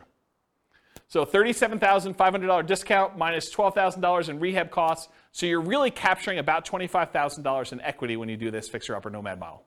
And that's just an assumption, right? Yours could be better, could be worse. Maybe you get better deals in this. Maybe you get worse deals in this. I had to put a stake in the ground. That's why this could be a whole day class by itself. They also, because they're buying it at a discount, $37,500 discount, they get almost $200 per month more in cash flow. Right? Because they're borrowing less. They're doing 5% of a 10% discount instead of 5% of the full price. So their cash flow is a little bit better when they do fixer-upper nomad. They need more money to acquire/rehab the properties, though, which actually delays when they can buy the property. Because if they were just trying to buy a property as quickly as they could save up just a 5% down payment plus closing costs, now they need 5% down payment plus $12,000 plus 1% in closing costs. It delays when they buy that first property and some subsequent properties as well. Okay? But then they're collecting better cash flow on it, which helps them qualify for future loans and kind of replenishes their money, but they still need $12,000 in rehab money for the next one too, because I assume that they're repeating it every time. So regular Nomad needs about $22,500 for down payments versus this $32,250 with the rehab costs. And I just broke out the math. The 5% down payment on the discounted purchase price is $16,875. The 1% in closing costs is about $33,775 and $12K in rehab. That's where this $32,250 comes from. And it delays when they acquire their first property. So any questions on my assumptions? The reveal. So that takes 231 months to achieve financial independence. Before it took 320 for them doing the regular Nomad. Now if you buy a property at a 10% discount and you get that extra cash flow, even though it delays you buying your first one a little bit, maybe even a couple other ones, it's actually faster, 231 months. Part of it's the extra cash flow. Any questions on fixer-upper Nomad? Nomad by proxy. So they continue to rent themselves, so they're still saving that $1,000 a month, but now they have somebody Nomad on their behalf. So that's interesting. We've assumed that they have more than one proxy, which is a big assumption, because if you're just thinking I've got one kid or one friend or one parent or whatever it is who's willing to do this Nomad by proxy for me, then this would slow it down, because I've assumed that they could do it as quickly as they can come up with that 5% down payment, and they've got enough people to do it where they're doing that. I assume that there was no benefit or compensation to the proxy. Most of the time when you're having someone Nomad by proxy, you're giving them below market rent or ownership in the deal or something else. And I did not assume that in this case, which is a big assumption. And that's why this whole thing could be its own class, right? It could be a whole full day class. They just started paying rent right away. One of the reasons this one does so well is they collect rent right away, so they don't have to wait a year while they're living in the property. They have improved debt to income, which helps them qualify. They're still renting and have income property and properties, and then they buy faster than one per year, because they've got the Nomad by proxy. So this shows you how quickly they're acquiring properties. This is the number of properties owned, and this is time. The red one is Nomad by proxy, so you can see that they acquire them very, very quickly. Basically by the time they're, month 150 or so, they have all 10. The orange one is when they did Fixer Upper Nomad, so that was a little faster, even though it was slower to start. See that? So they had all those, a little bit, around 200 months or so. And then the regular traditional Nomad, it was slow. And I told you, they didn't acquire these last two until after they were financially independent. Because part of it is they've got to acquire the properties, they got to make sure they have their DTIs in place, and they got to make sure they have down payments saved up. So that just shows you their speed. How quickly does Nomad by proxy do it? 214 months. Financially independent, 214 months for that one. Versus 231 with Fixer Upper and 320 for traditional Nomad. All right, so these short-term rental assumptions, and all these assumptions are changeable, but I wanted to make a point that what I use for short-term rentals, I think a lot of people would argue you're really handicapping short-term rentals, James. But this is what I use. So rents will be higher, but fees and expenses on rents will be significantly higher as well. Overall, I've assumed the net, after all the additional expenses, your rent will be 25% higher. So instead of $2,600 a month, it's $3,150. Additionally, maintenance goes from 10% of $2,600 to 20% of $3,150. So it goes from $260 a month for maintenance to $630 a month for maintenance.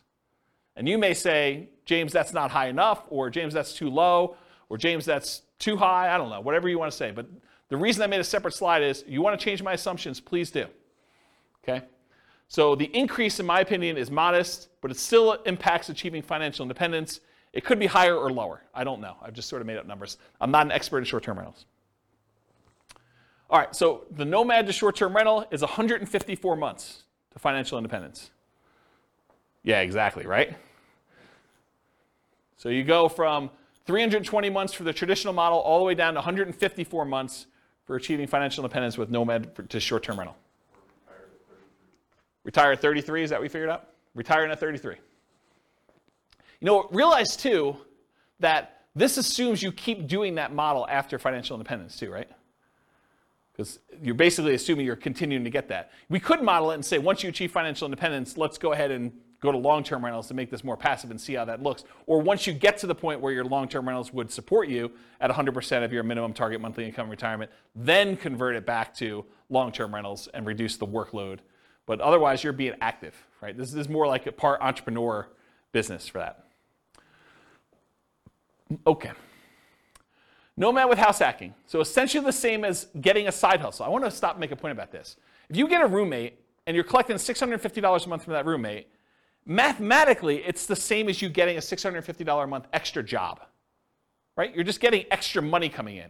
It counts as a side income. So when I model it, I literally model it as an extra income.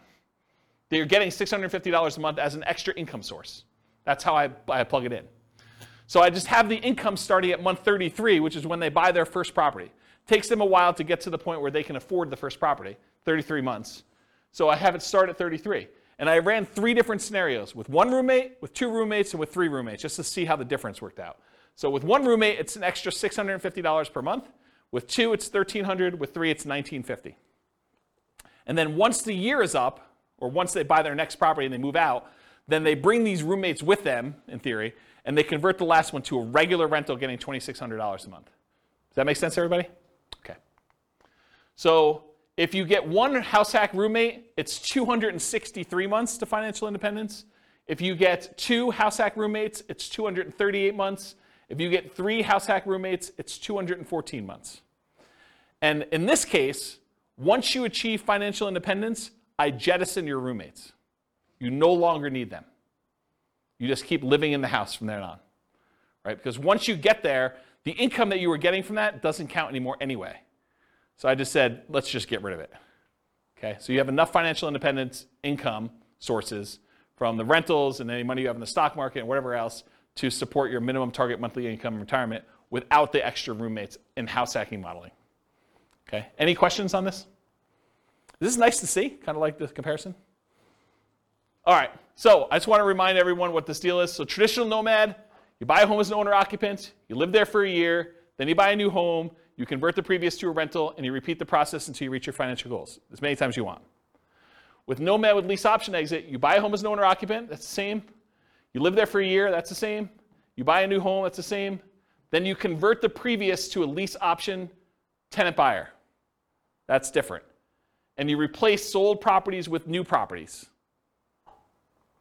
And you repeat the process, okay? So lease option is different than traditional Nomad because you're putting tenant buyers in there, and then any ones you sell, you take any proceeds you have, and you're at least in one of the variations, you're buying replacement properties with 20% down or 25% down. All right, so here's the challenge with this.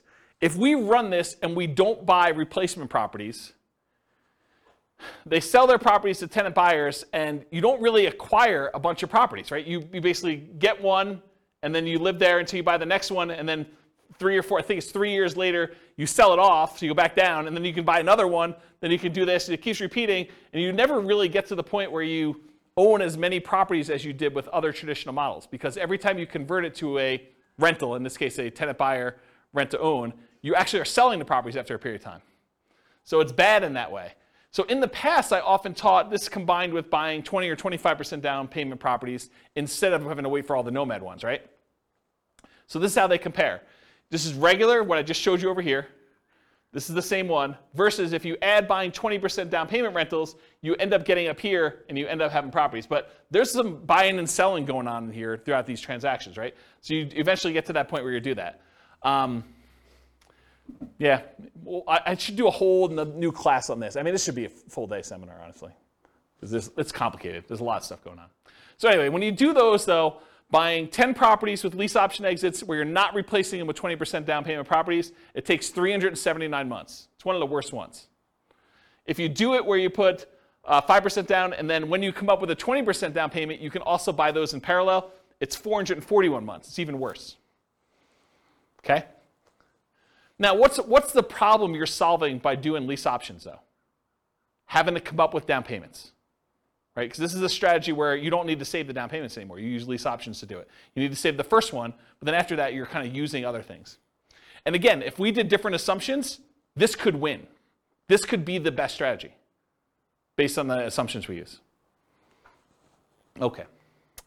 The ultimate real estate agent retirement plan, you're nomading with a real estate license.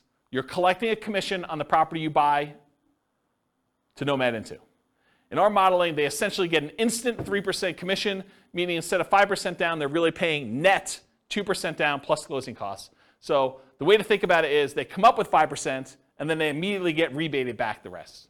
3% of that. Not 3% of that, but 3% of the purchase price, so 60%. If their limitation was down payment, if that was what was holding them back, this helps a lot, right? Not having to put up as much, but it doesn't solve all problems. It doesn't solve debt to income. So I plan to teach a whole course on this strategy for those that are interested. If you guys are like, hey, I want to do this whole thing, I probably will do like some type of significant course. So if you do that, though, it's 310 months to do that. And all it is the same as traditional Nomad, except you have a real estate license. So that's the difference. So the main real estate license, the main one where you didn't have a real estate license was 320 months. This saves you about a year, 10 months, just doing it that way. Okay? Any questions on that? Nice. And then this is all the buy and hold ones from last week with all of the Nomad stuff from tonight, all on one chart so that you can see a comparative where they are. And you can see in general, bless you, Nomad is better, right? Can you see that? If you're willing to Nomad, you can save all this time. And I agree. I think Munir was the one who said at the beginning, no one wants to move, right?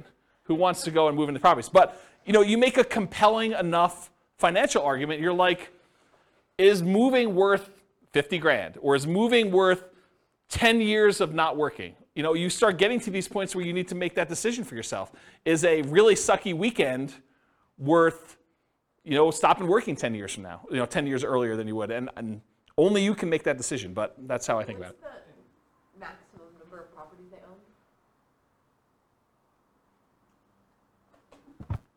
what's the maximum number of properties they own, or like what in those cases? I got lost with how many properties they Yeah, own. it gets confusing. So in most cases, it's 10.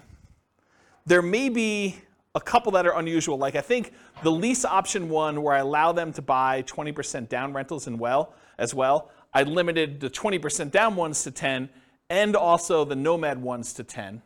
So you could technically earn 20, but they don't get there.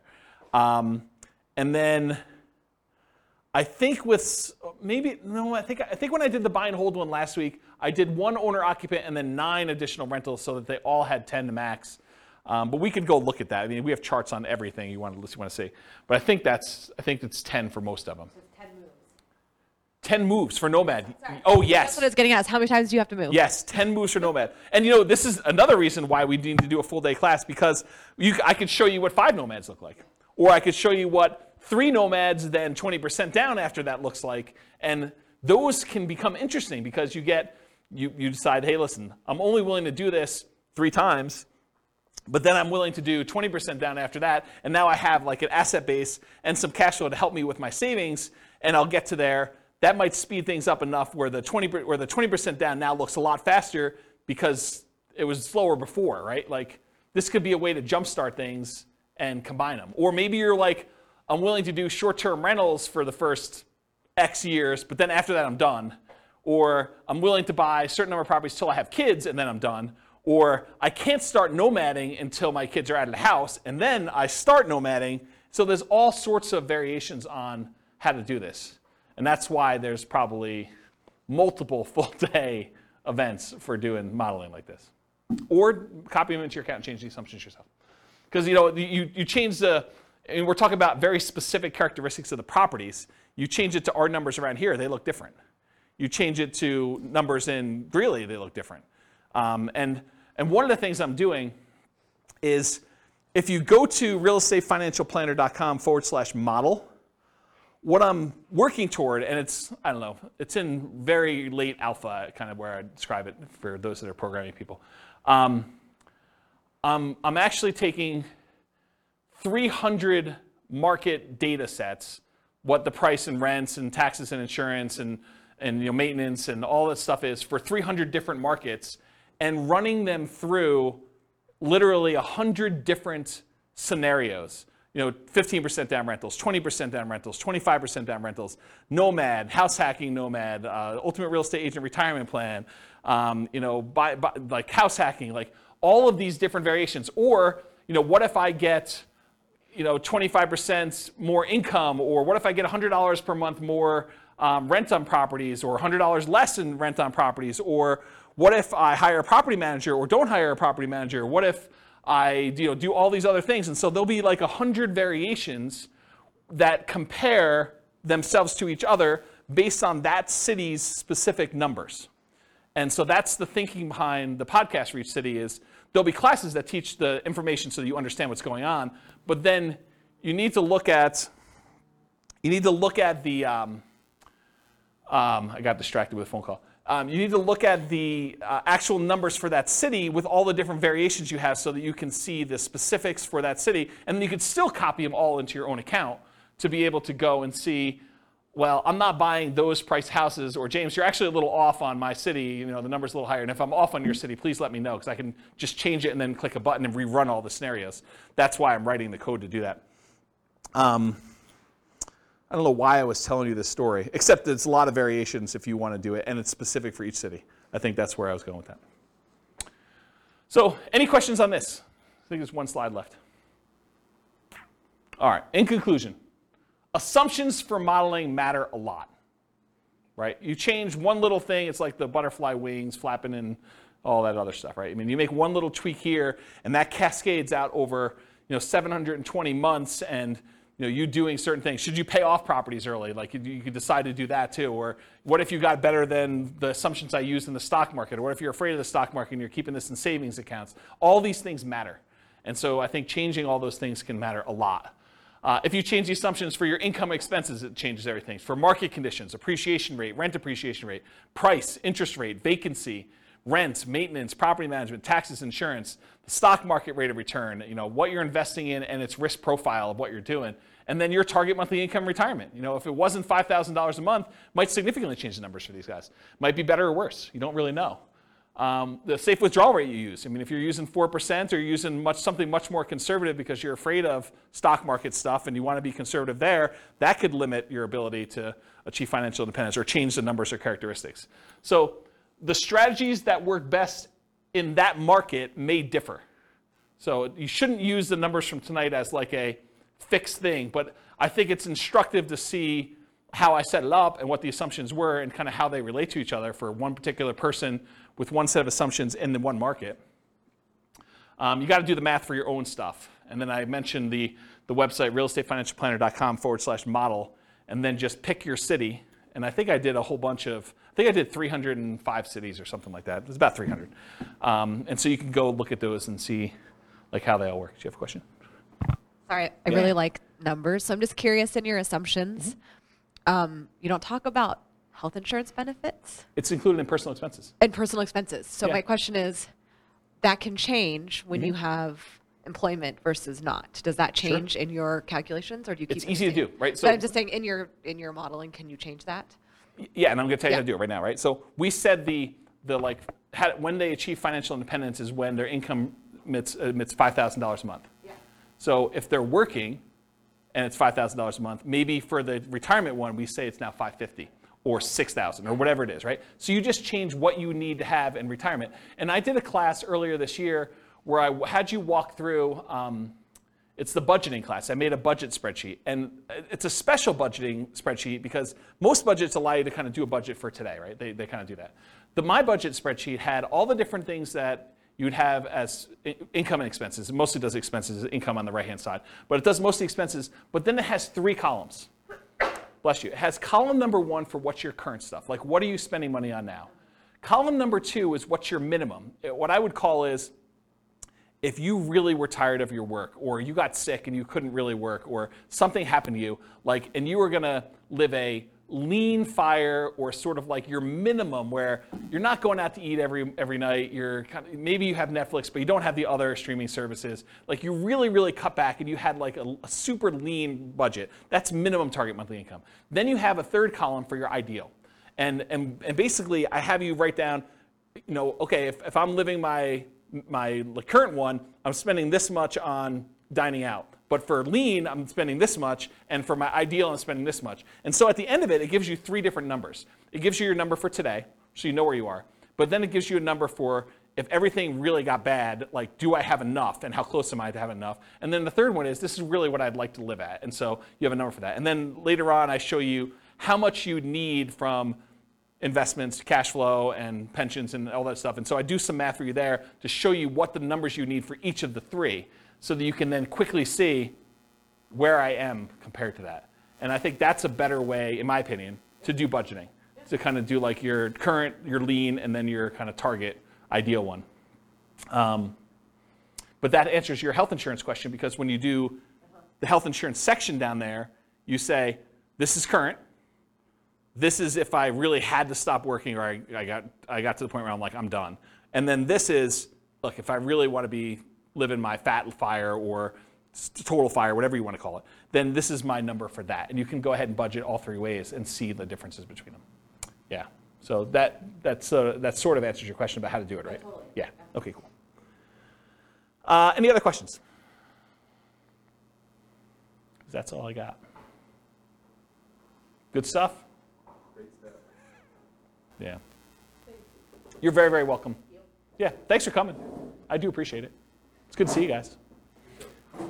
All right, on that note, I will see you all in the future.